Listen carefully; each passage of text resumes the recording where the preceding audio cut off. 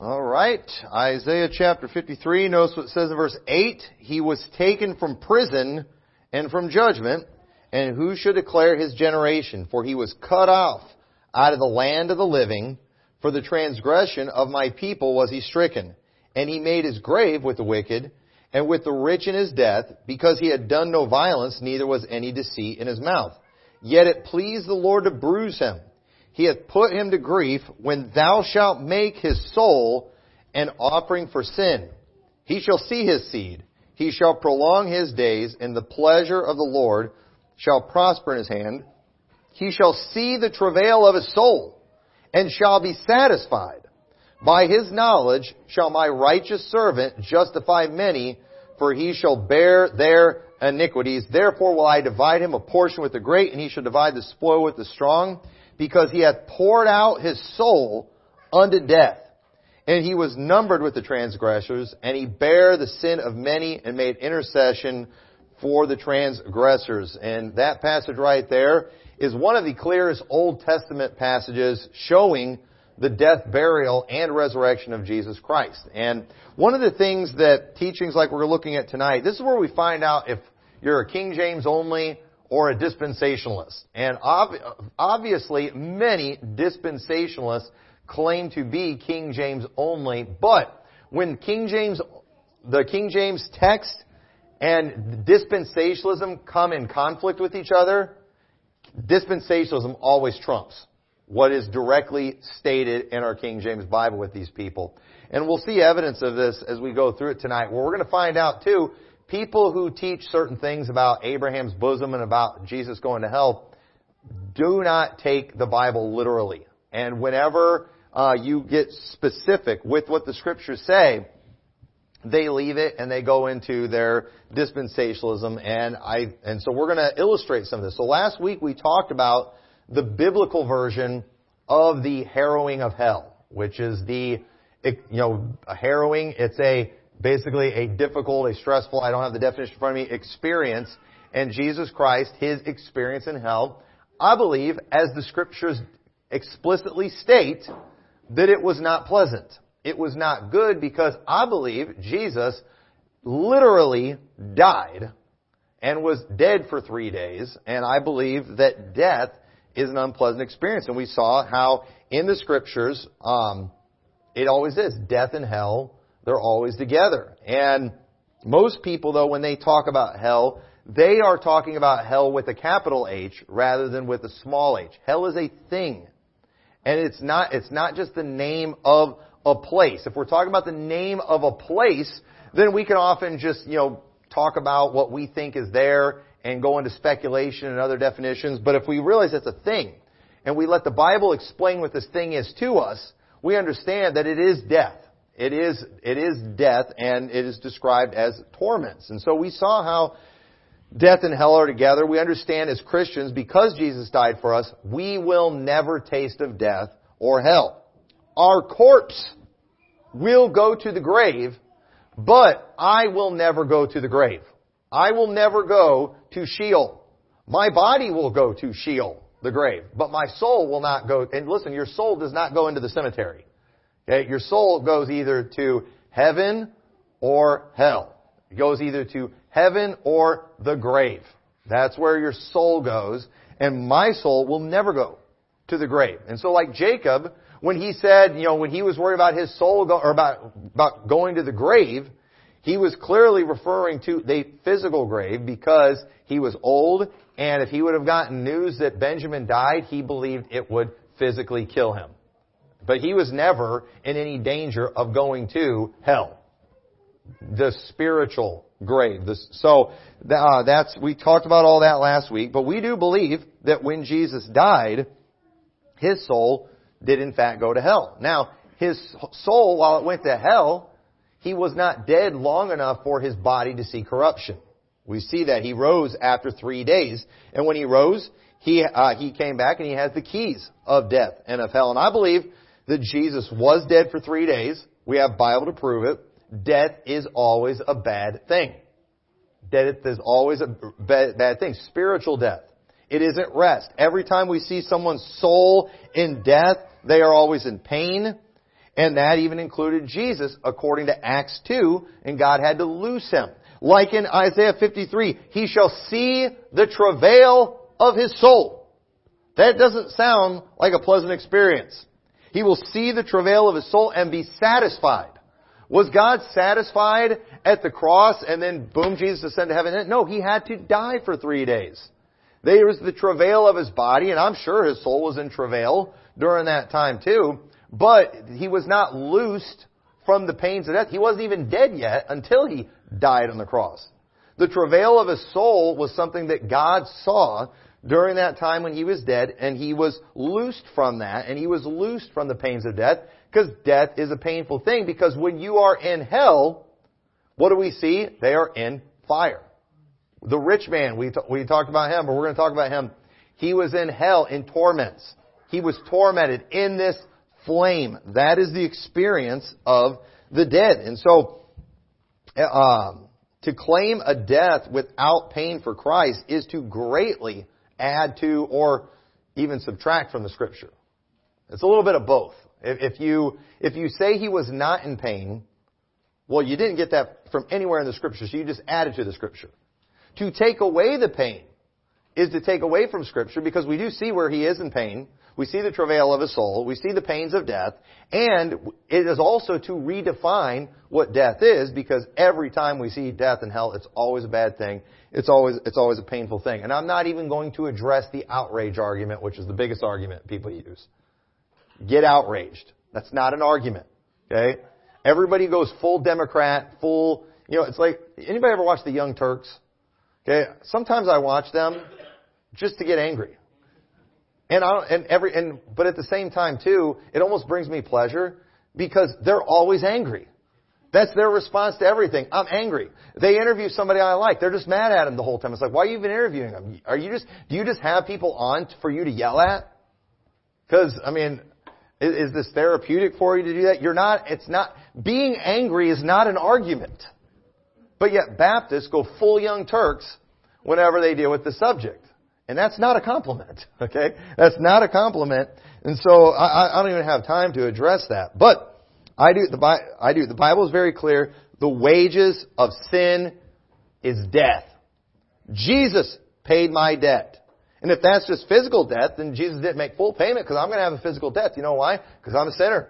And this body will give out one of these days. And this body will die. And this body will go to the grave. But Tommy McMurtry, I will not die. To be absent, I will leave this temple one of these days. I will leave this tabernacle. I will put this tabernacle off. But my soul will immediately be with the Lord. I will never experience the grave. You all may experience watching my body go into the grave, but I won't be here for that. I will be in heaven with the Lord.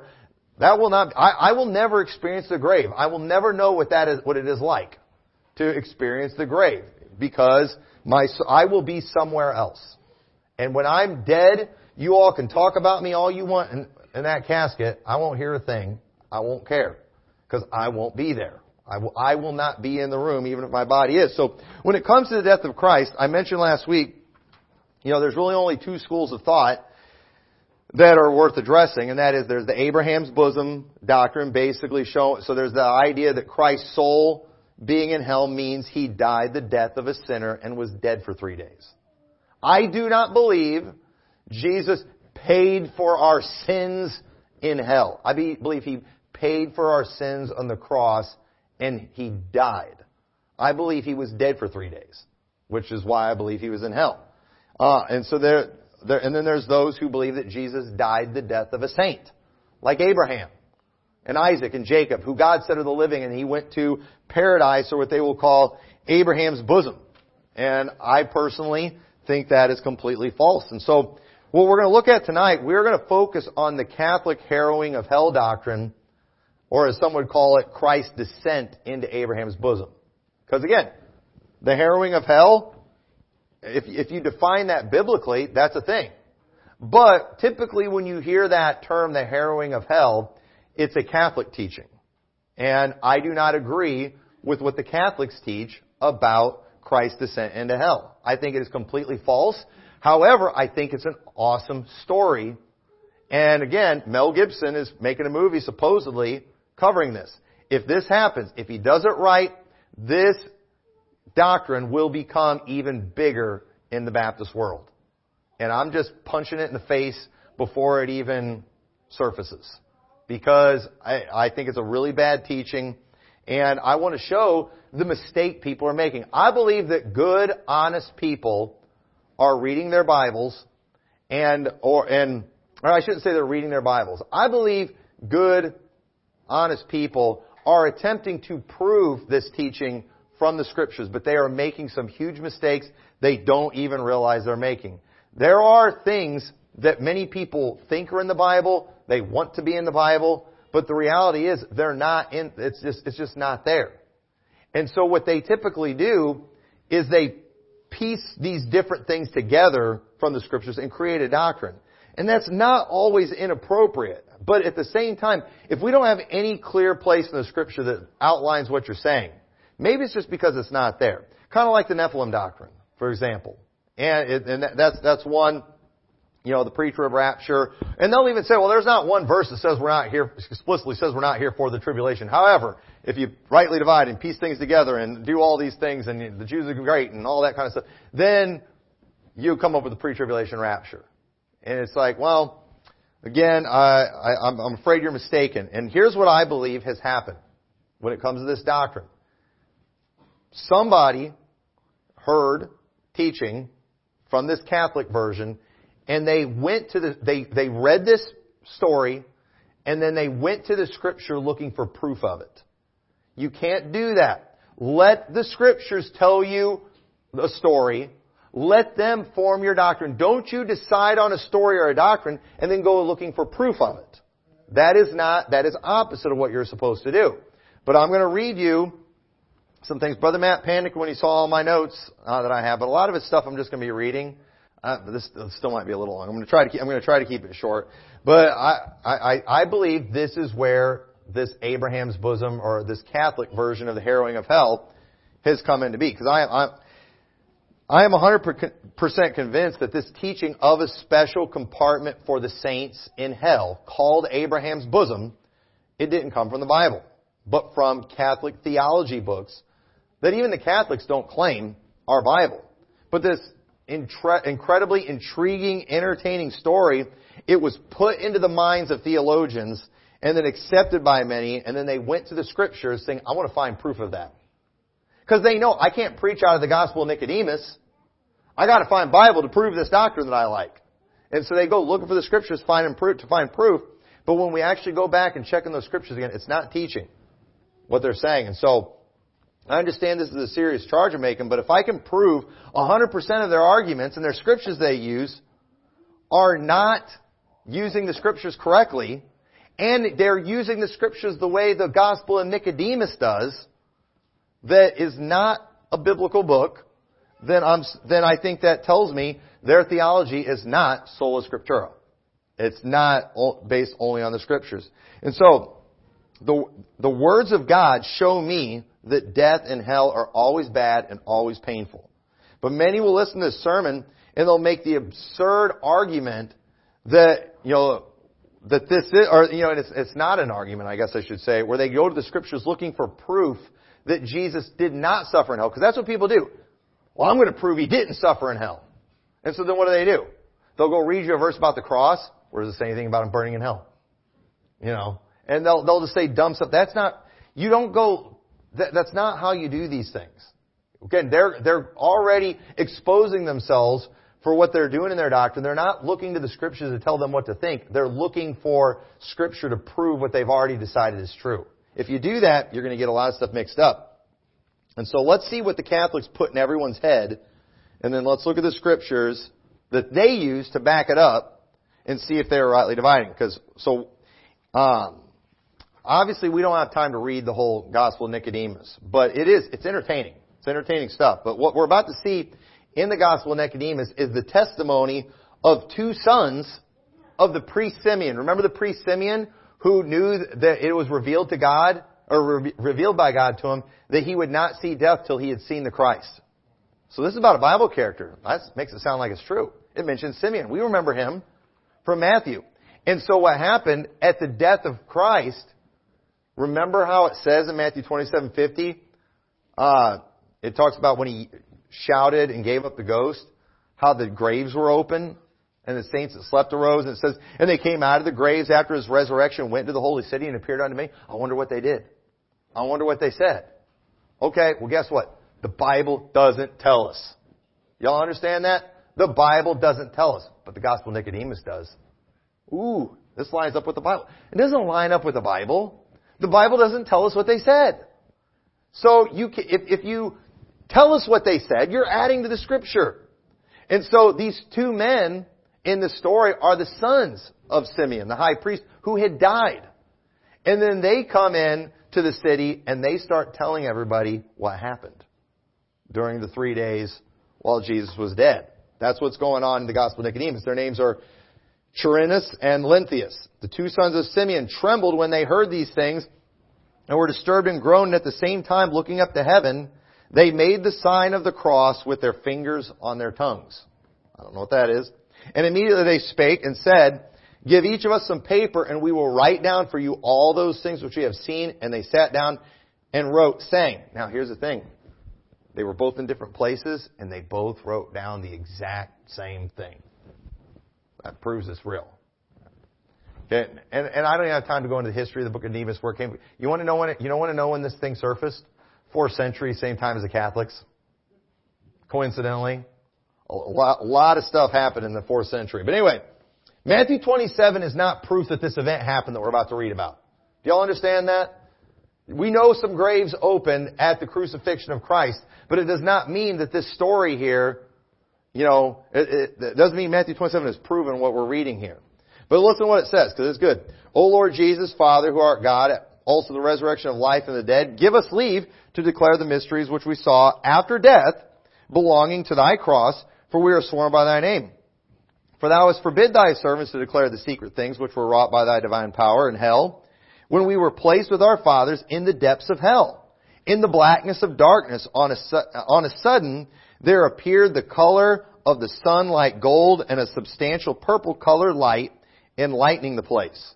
So they're in hell, Abraham's bosom, but it's dark. It's not a great place. But imagine, and listen folks, I've heard preachers preach this.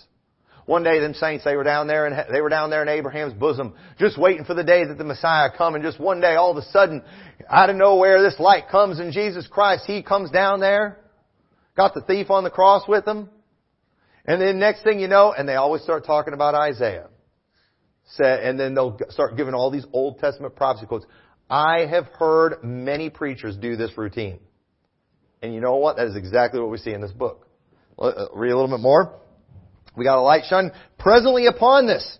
Adam, the father of all mankind, with all the patriarchs and prophets, rejoiced and said that light is the author of everlasting light, who hath promised to translate us to everlasting light. You know how cool of a movie this will be if all of a sudden, like down in this cave area in the center of the earth, you have Adam and David and Moses, and you've got all the people all there.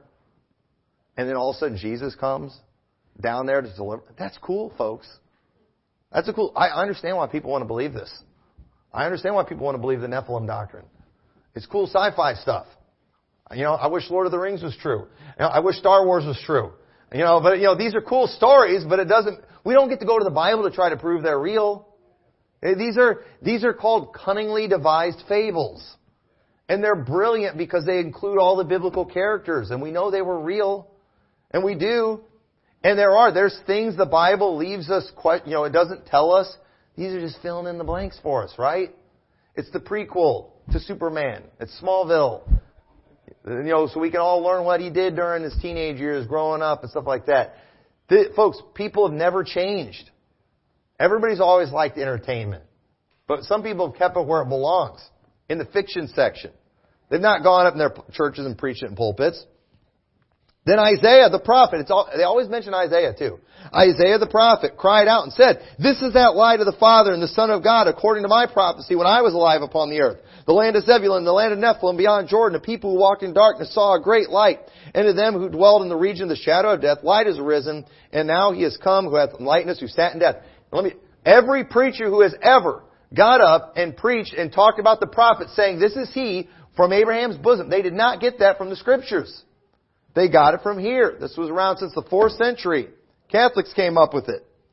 And so verse 7, and while we were all rejoicing in the light which shone upon us, our father Simeon came among us, and congratulating all the company said, glorify the Lord Jesus Christ, the Son of God, whom I took up in my arms when an infant in a temple, and being moved by the Holy Ghost said to him and acknowledged that now mine eyes have seen thy salvation, which hast prepared before the face of all people, a light to lighten the Gentiles and the glory of thy people Israel. And all the saints who are in the depths of hell, hearing this, rejoiced the more.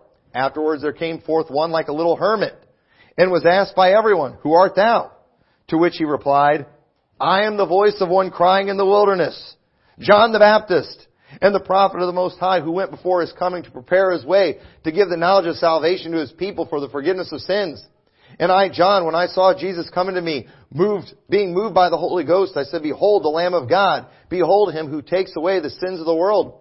And I baptized him in the river Jordan, and I saw the Holy Ghost descending upon him in the form of a dove, and heard a voice of heaven saying, this is my beloved Son, in whom I am well pleased. Isn't this cool? You got all these characters. And listen, when Mel Gibson does this, I recommend you throw some diversity in there. Throw the prophetess Deborah in there. Let's give a woman a chance to say something. Throw in Ruth. Throw in Esther. Let's get some diversity in there. Okay, I don't know any black people from the Old Testament that they could throw in there. I can't think of any. But we can add some. We'll turn Moses black. All right. We'll do some race switching. All that kind of stuff. People will eat this up. And folks, this is being preached in Baptist churches. What we just read here. This isn't them just speculating. No, they got this from this extra biblical book. Now watch this part coming up. We're going to see some familiar things. Some more stuff we hear preached in pulpits. Where they are greatly misusing the Scriptures.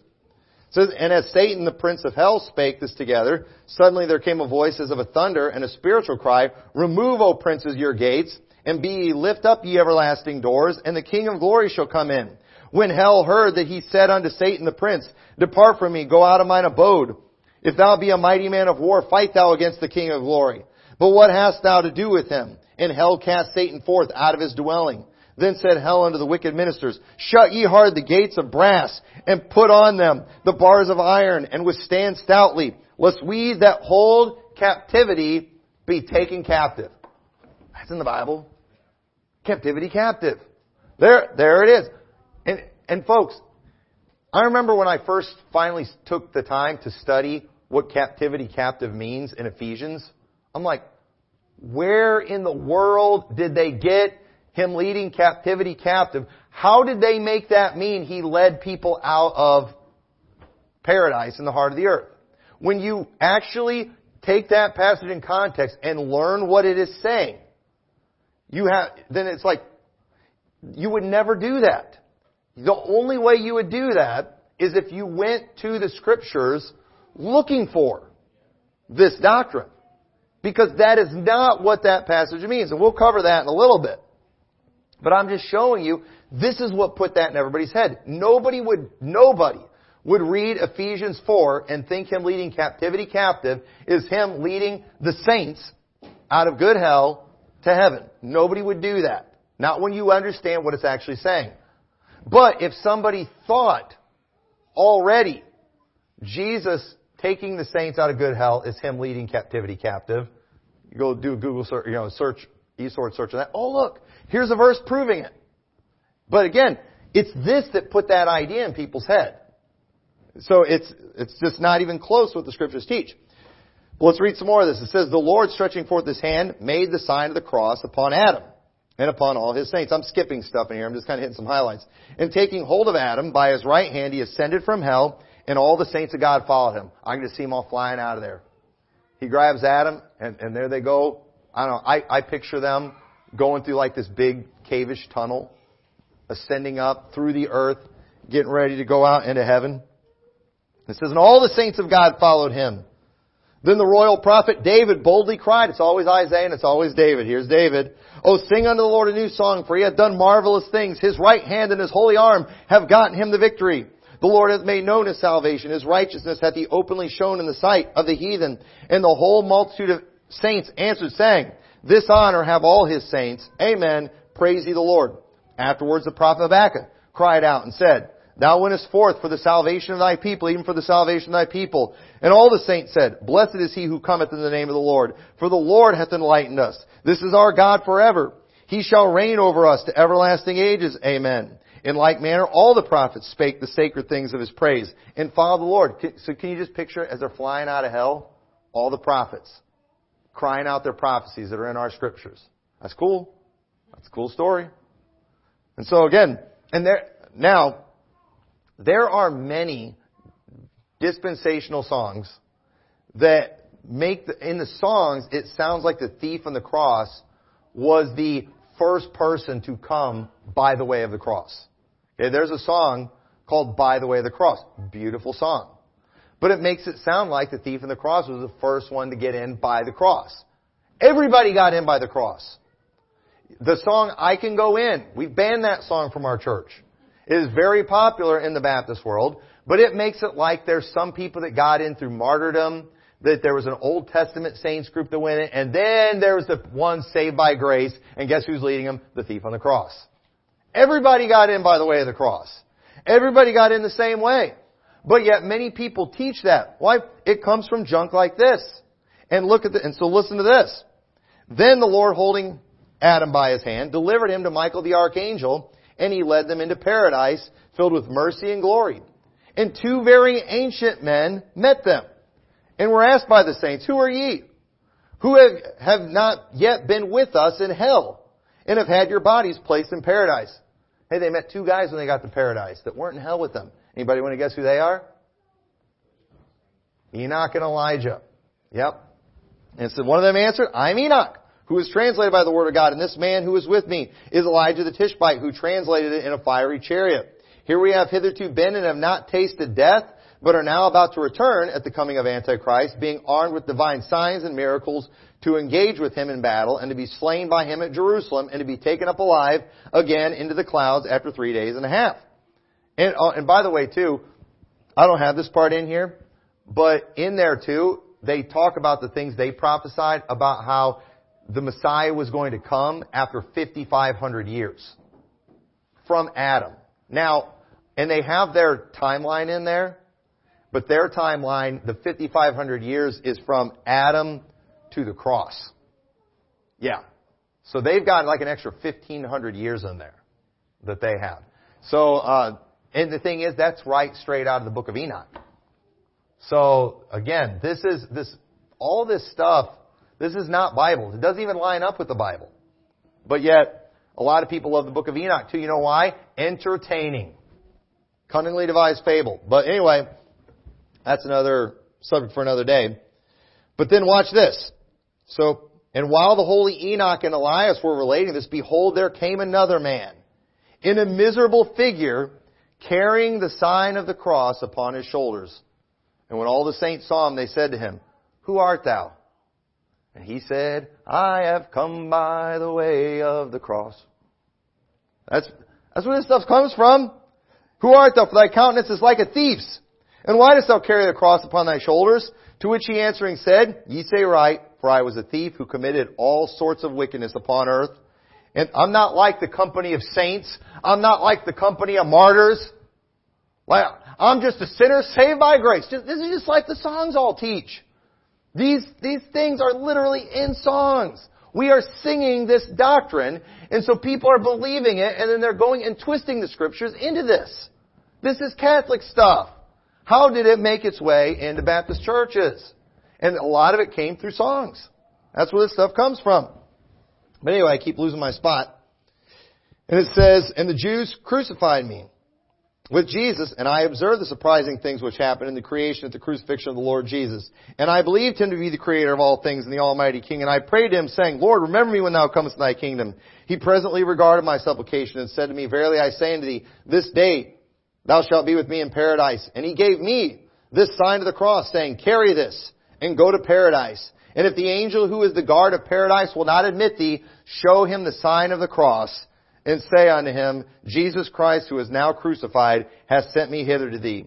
When I did this and told the angel, who is the guard of paradise, all these things, and he heard them, he presently opened the gates, introduced me, and placed me on the right hand in paradise, saying, Stay here a little time till Adam, the father of all mankind, shall enter in with all his sons, who are the holy, righteous servants of Jesus Christ, who is crucified.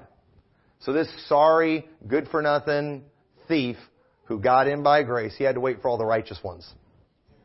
Like Adam and Lot and David the adulterer and Moses the murderer and Samson the whoremonger. I mean, and people are teaching that they got in by faith plus works in the Old Testament. This is so bad. I expect this from Catholics. I don't expect it from Baptists. But again, most Baptists have not read this. They've not read it. But they're parroting people who are parroting somebody who read this. Okay, because you don't find this in the Scriptures. But you'll find this preached in Baptist churches. So, lost my spot. I've got so many notes up here. So everyone who teaches this nonsense, they will go to, we're going to go to the passages that they will try to use to teach this doctrine. To basically, these people, they have an image imprinted in their brain from the Gospel of Nicodemus, and then now they're going to the Scriptures. This is exactly what has happened. For example, like in the Thief in the Night movies. The Thief in the Night movie imprinted an image of the coming of Christ as a secret rapture where nobody sees anything, nobody hears anything, and people just disappear and their clothes fall to the ground. People literally are reading that into the Scriptures now because a movie put that in their minds. The Gospel of Nicodemus put this image in people's minds of them going to a special compartment in hell where Jesus comes, and when He shows up, all the prophets are talking, saying, this is one I prophesied. All the same thing. Jesus leads them out. I mean, I could start singing songs about it. There's some cool songs. All right, anybody know who Keith Green is? He's a weird hippie from back in the day, but he was like a Christian singer. He wrote a really cool song about the death of Christ. You know, it's like, and it's swallowed into earth's dark tomb, or dark womb. Death is triumph, that's what they say, but try to hold Him in the tomb. The Son of Life rose on the third day. Just look, the gates of hell, they're falling, crumbling from the inside out. He's bursting through the walls with laughter. Listen to the people shout. That's what happened in this story. That's exactly what happened in here. Bursting through the gates and all that. Where do you get that from? You don't see that in the Scriptures, but we see it in here. It's a cool song. It's a really cool song. I'm about to break out into singing right now. But again, it's not biblical. So, but again, these things are in people's mind. So now people, because they've imprinted this cool image in their mind, they have found this story in the Scriptures. Now let's go to the Scriptures, because this is where they will go. Baptists will tell you the same story that we read in the book of Nicodemus, the exact same story, but they know better than to use the words of the Gospel of Nicodemus. They have to use the words of the King James Bible. Let's use the words of the King James Bible they use and see if we can find that story. Ephesians chapter 4. Ephesians chapter 4 and verse 8, wherefore He saith, when He ascended up on high, He led captivity captive and gave gifts unto men. Now that He ascended, what is it but that He also descended first into the lower parts of the earth? There it is. But wait a minute. This is quoting, and I would encourage anybody, if you want to know more on this, because I don't have time to expound on it, go watch my sermon on the prophecy of Deborah. Okay? The prophecy of Deborah explains this as clear as can be, leaving absolutely no doubt, but it's on one of my judges' sermons. But Ephesians 4:8, this is quoting Psalm 68:18, thou hast ascended on high. Thou hast led captivity captive. Thou hast received gifts for men, yea, for the rebellious also, that the Lord God might dwell among them.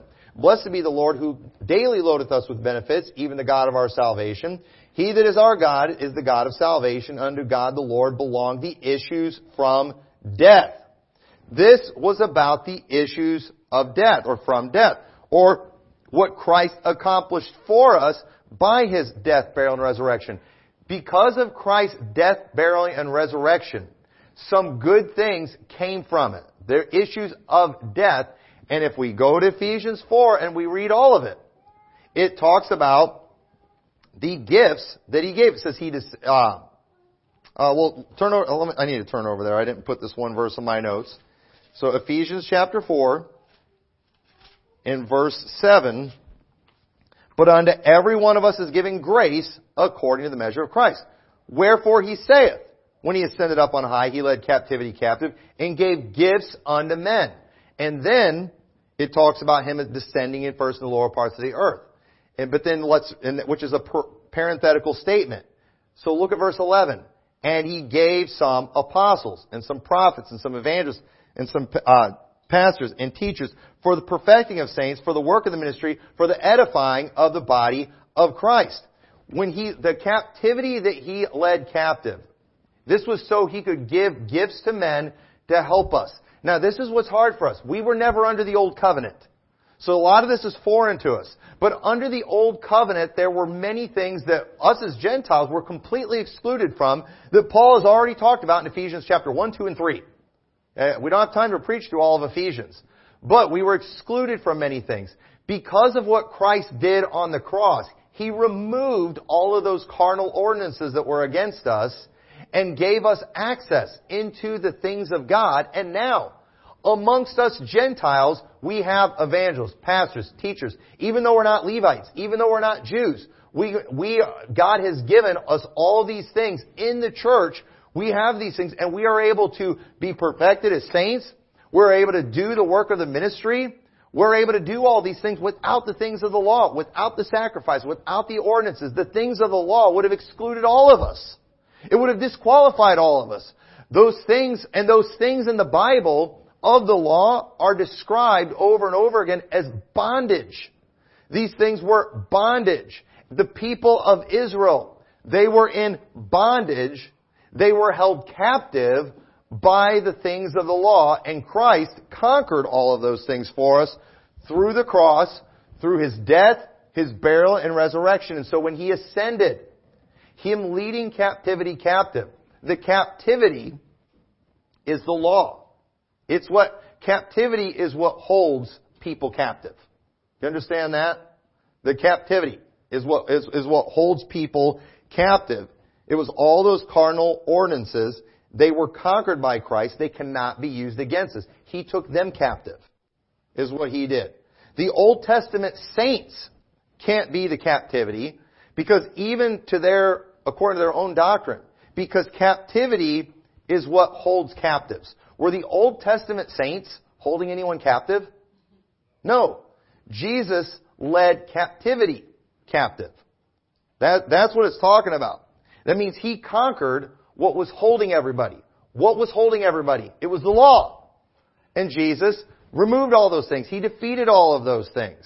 And so He gave gifts unto men. Colossians 2:10, and ye are complete in Him, which is the head of all principality and power, in whom also ye are circumcised with the circumcision made without hands, in putting off the body of sins of the flesh of the circumcision of Christ. Notice He's talking about ceremonial things under the law.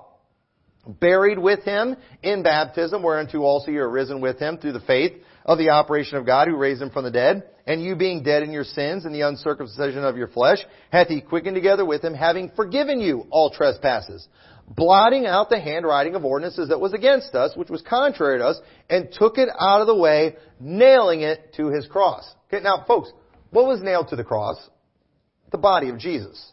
But in Jesus being nailed to the cross, enduring the cross, paying for our sins on the cross, in that act, He blotted out the handwriting of ordinances that was against us, and He nailed it to His cross. So on one hand, He's the one being nailed to the cross, and He's being killed, but in reality, legally, spiritually, He's nailing the law to the cross. The thing that was condemning us, the law condemns. The law is against us. And Jesus Christ took that away. This is not about a compartment in hell where the saints were being held. You don't find that anywhere in the Scriptures, but you do find it in the Gospel of Nicodemus. For sure. So, and it says, and having spoiled principalities and powers, He made a show of them openly, triumphing over them in it. When did He do this show? Folks, when did Christ make a show of the people in hell holding everybody captive? He didn't do that. So, well, when did He make a show over the ordinances that were against us? On the cross. The world did not realize that's what He was doing. Even Mary and the women at the cross and John, when they saw Him hanging there on the cross, at the time they did not understand what He was accomplishing. But Jesus is completing everything for our salvation. He is completing the things of the law. He is making the sacrifice for sins that was, again, these things were against us. We were all doomed. We were all trapped. We were in prison. And you had the Jews at that time who are trying to achieve righteousness through the things of the law. And they were prisoners. They were captive. And they didn't even know it. So the captives were not people in hell. The captives, get this, were people on earth. Okay? Now, what is another word for a captive? Anybody think of another word we would call a captive? A prisoner. A captive is a prisoner. And what does it say in Luke 4:18? The Spirit of the Lord is upon me because He hath anointed me to preach the gospel to the poor. He has sent me to heal the brokenhearted, to preach deliverance to the captives, and the recovering of sight to the blind, to set at liberty them that are bruised, to preach the acceptable year of the Lord. And He closed the book and gave it again to His minister and sat down. And the eyes of all of them that were in the synagogue were fastened on Him. And He began to say unto them, This day is this scripture fulfilled in your ears. What was fulfilled? Preaching liberty to the captives. When did Jesus preach to the captives? It was that day. Everybody get that? It was on earth, that day, first century, Jesus preached to the captives, as was prophesied. Now, this leads us to the next scripture they misused to try to force this Abraham's bosom doctrine, 1 Peter 3:18. 1 Peter chapter 3 and verse 18. It says, For Christ also hath once suffered for sins. And boy, I shouldn't even address this. You people that think Jesus suffered in hell, you think He had to suffer on the cross and then He had to suffer again in hell and teach a hell atonement. That is the dumbest argument in the world, okay? The whole point of everything Jesus did, the death, burial, and resurrection, it was a one-time thing versus an annual thing, a daily thing like they had under the old covenant system. Okay? He died once, was buried once, He rose again once. That's not three things He had to do. You know, it's all one thing. You don't understand? He's not doing it again and again. It's a one-time thing. That's all it's saying. And so just what a absolutely insultingly foolish argument that is, but it's a go-to for everybody. But, sorry, I got to stay focused here. By which also He went and preached unto the spirits in prison. There it is. What was He doing in hell? He was preaching. He's preaching in hell. Folks, prisoners, captives, same thing. He went and preached to the spirits in prison. Now, I will admit, this next passage, it is difficultly worded, and I don't have a lot of time to go into this, but let me tell you what we're seeing here. And just do a little study, you'll figure out what I'm saying can be backed up. But it says, by which also He went and preached in the spirits in prison, which sometime were disobedient, when once the long suffering of God waited in the days of Noah, while the ark was preparing, wherein few, that is 8 souls, were saved by water. The like figure whereunto even baptism doth also now save us. Not the putting away of the filth of the flesh, but the answer of a good conscience toward God by the resurrection of Jesus Christ, who is gone into heaven, is on the right hand of God, angels, authorities, and powers being made subject unto Him. Now, people teach two weird doctrines. They also use this to teach the Nephilim doctrine, because it mentions the days of Noah in here. While the wording in here is difficult, if we took the time to go through all of 1 Peter, it is very clear he is telling these, I believe, saved Jews how important it is for them, even though they're not saved by the law, but that they live good, clean, moral lives for a testimony's sake. Because even though they are saved and they are redeemed, and God has done all these things from the inside, it is important that they have a testimony on the outside to back these things up. Just as Noah and his family, they were saved by water. They were saved in the ark. And so while they had that inward righteousness, and Noah found grace in the eyes of the Lord, it was revealed to all man when they were actually physically saved from the flood. And so while the wording is difficult there, and I wish I had time to prove all those things I just said, I would encourage you to go back and look. But the spirits in prison were not a group of people in the days of Noah. It's just using an example of people who basically the truth was revealed through. And Peter wants the truth to be revealed through these people. It's important when you get saved that your life does change. And that's what 1 Peter's all about. And you shouldn't live like the Gentiles.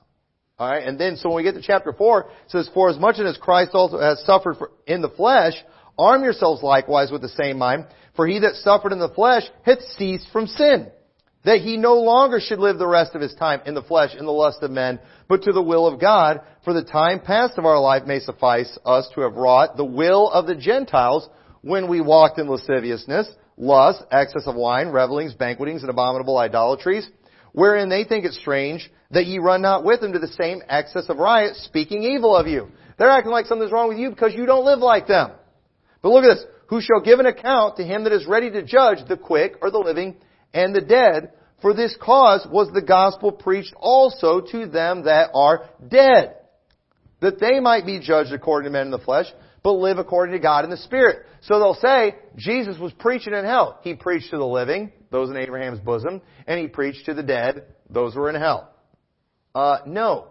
The captives, the prisoners, the spirits in prison were the Jews who were under the law. They weren't physically in prison, but spiritually they were in prison. That's why he refers to them as spirits in prison. That was their spiritual state. They were the people of God, but they were in bondage unto the law. Where the Gentiles, they were the dead. Like Paul referred to them as ye, and you hath ye quickened, who were dead in your trespasses and sin. They had no spiritual enlightenment. They had no spiritual position with God. But yet, the gospel was also preached to the dead. Now, if that's referring to dead people that are in hell, why did Jesus go preach to dead people in hell so they would know how to live according to God in the Spirit? Can you explain that one to me? No, because it's talking about Gentiles. So they could know, it was preached to them, so they would know how to live according to God in the Spirit. So, the spirits in prison, Jews. The dead that were preached to, Gentiles. That's what that's about. This is not teaching Jesus preached in hell. And that's what a lot of people do. Well, what was he doing for 3 days? He was preaching. I think he does do some preaching in the Gospel of Nicodemus too. There's some stuff. I think we do see some of that. There's a couple different versions of it out there, and they're not all exactly the same. But we don't see him preaching in hell in the Bible. It's not there. They're reading into it. So, let's go to Luke 16 real quick. Man, I am going to preach. I'm preaching long. Sorry about this. I'm going to hurry up and finish this. But having looked at all this, let's go to the main passage they misuse and see if their thoughts are formed by the Word of God or the words of men. Because I submit to you that when they read the story about the rich man and Lazarus, they are thinking in their mind about a place described in the Gospel of Nicodemus. They're not just thinking about what we see in the Scriptures. And notice it says, "And it came to pass that the beggar died and was carried by the angels into Abraham's bosom. The rich man also died and was buried." Now, is it Abraham's bosom with a capital B? Or is it bosom with a small b? This isn't the name of a place. It's a thing. Nowhere in the Bible do we see the title Abraham's bosom used for a place. That is adding to Scripture. Okay? Luke verse 23. You say, well, why did it call it that? And I will give it to you. Just there, it almost kind of looks like a title, unless we understand we're seeing a contrast here. The Bible is showing us, through this whole story, a contrast between the rich man and Lazarus. There's a contrast on earth, where the rich man had good things, Lazarus had evil things. In hell, the rich man has bad things, Lazarus has good things. And so as soon as we see Lazarus in heaven, we see him in Abraham's bosom. I believe we are seeing him being comforted. We are seeing him being embraced. Where, in verse 23, we get to the rich man, and in hell, with a capital H or a small h? Small h, because it's a thing. In hell, he lift up his eyes, being in torments. That's what hell is. That's what happens when you are in hell. That's what happens when you are dead. It's bad being dead. But in hell, being in torment, seeth Abraham afar off. Coincidentally, he sees the guy that the place is named after. Or, no, It's because he's seeing Lazarus, who is in Abraham's bosom. And so coincidentally, he sees Abraham there because, again, he was literally in Abraham's bosom, being embraced. And it says, but yeah, and here's the thing too. If Abraham's bosom is the name of a place, then it wasn't necessary to point out that Lazarus was in Abraham's bosom. Because notice how it says, he was, in verse 22, the beggar died and was carried by the angels into Abraham's bosom. And so when he sees Lazarus there, why does he need to mention Abraham's bosom? Obviously, we already know he's there. No, because again, he's noticing there's a contrast. He's tormented. Lazarus is being comforted. And so I believe the Bible mentions that for a reason. It's showing the contrast. And he cried and said, Father Abraham, have mercy on me and send Lazarus, that he may dip the tip of his finger in water and cool my tongue, for I am tormented in this flame. That's what happens. We always see that with death and with hell. They're in flames. They're in torment. But Abraham said, Son, remember thou in thy lifetime receivest thy good things, and likewise Lazarus evil things. But now he is comforted, and thou art tormented. Again, the contrast. This whole thing is contrast. It's a contrast on earth. It's a contrast in hell. Both throughout the entire thing. And beside all this, there is a great gulf. Between us and you there is a great gulf fixed, so that they which would pass from hence to you cannot, neither can they pass to us that should come from thence. And so again, I can see where they're getting this picture in their mind of two separate compartments, but at the same time, how do we explain what we're seeing here? Because if all we have is Luke 16, it's hard to be specific. But this is where we find out where people are getting their ideas. Do people's description of what we just saw in Luke 16, does it fit Greek mythology? Or does it go along with Scripture? Because there are Greek mythology explanations that don't necessarily contradict what we see in Luke 16. That isn't real specific. But there is no biblical way that we can explain this to show that nothing here from the past, contradicts the Scriptures, or that there's nothing from the past that contradicts what the Scriptures show us in the future. And in the future, we're not even going to take time to read it in Revelation 14, Isaiah 66. You know what they can see from heaven? Hell. You know what they can see in heaven? The lake of fire. We see it from heaven. So I can show you Scripture where literally in heaven they're able to see hell. So I got a script. So the thing is, I don't know how all this stuff works, but either way, if we just use the Bible to form our thoughts, we can see how heaven is still able to see hell. And we'll be able to see the lake of fire in the future. So the thing is, to come up with these two compartments, again, we're adding to the Scripture. You're not getting that just from the Scriptures. And so, it is clear in Scriptures that we will see the judgment that we missed, and those who are judged will see the paradise that they missed. And I don't even have time to go into all the Scriptures on that. But, oh man, going long. We've got Greencastle, so that means I can't even force you guys here to stay another hour. So, look, the Bible couldn't be more clear. Jesus suffered and He died for our sins. He was dead for 3 days. The wages of sin is death. Jesus tasted death for every man. I will never taste of death. And so, when we see that verse in the Bible, he shall see the travail of his soul and shall be satisfied. It was prophesied in Jonah that he was going to go to hell. Out of the belly of hell, I cried. And you know what? God heard him. God saw the travail of his soul and said, it's enough. My wrath has been satisfied. And it was when his soul was made an offering for sin. It's okay to preach that. It's absolutely okay to preach that. It's important that we preach that. We've got Old Testament. We've got New Testament. We have all the Scriptures that teaches that He died. And so to change what people are literally doing is changing the definition of death. They're changing the definition of hell to fit the Catholic harrowing of hell story. And it's a cool story. But it's not Bible. And it's going to become very popular if it's depicted well on this movie. And I want to be on record as being against it and calling it out before everybody else does. Because we're going to see two things after that movie comes out. You're going to see a group preaching against it and a group preaching in favor of it. And so I was first one to call out that movie before it even came out. And so I hope this will help. Let's pray. Dear Lord, thank you so much for your word. Thank you, Lord, for all that you did for us in your life, in your suffering on the cross, in your death, and even with what you're doing now, making intercession for us. Help us to not throw out any of it. Help us to be thankful for all of it. Help us to teach and to preach all of it. And we thank you so much that we don't have to worry about every little intricate detail of it. You took care of it for us. And I just pray you'll help us to not deny the things that we can clearly read in the Scriptures, but we will boldly proclaim these things to everyone we can. In your name we pray. Amen.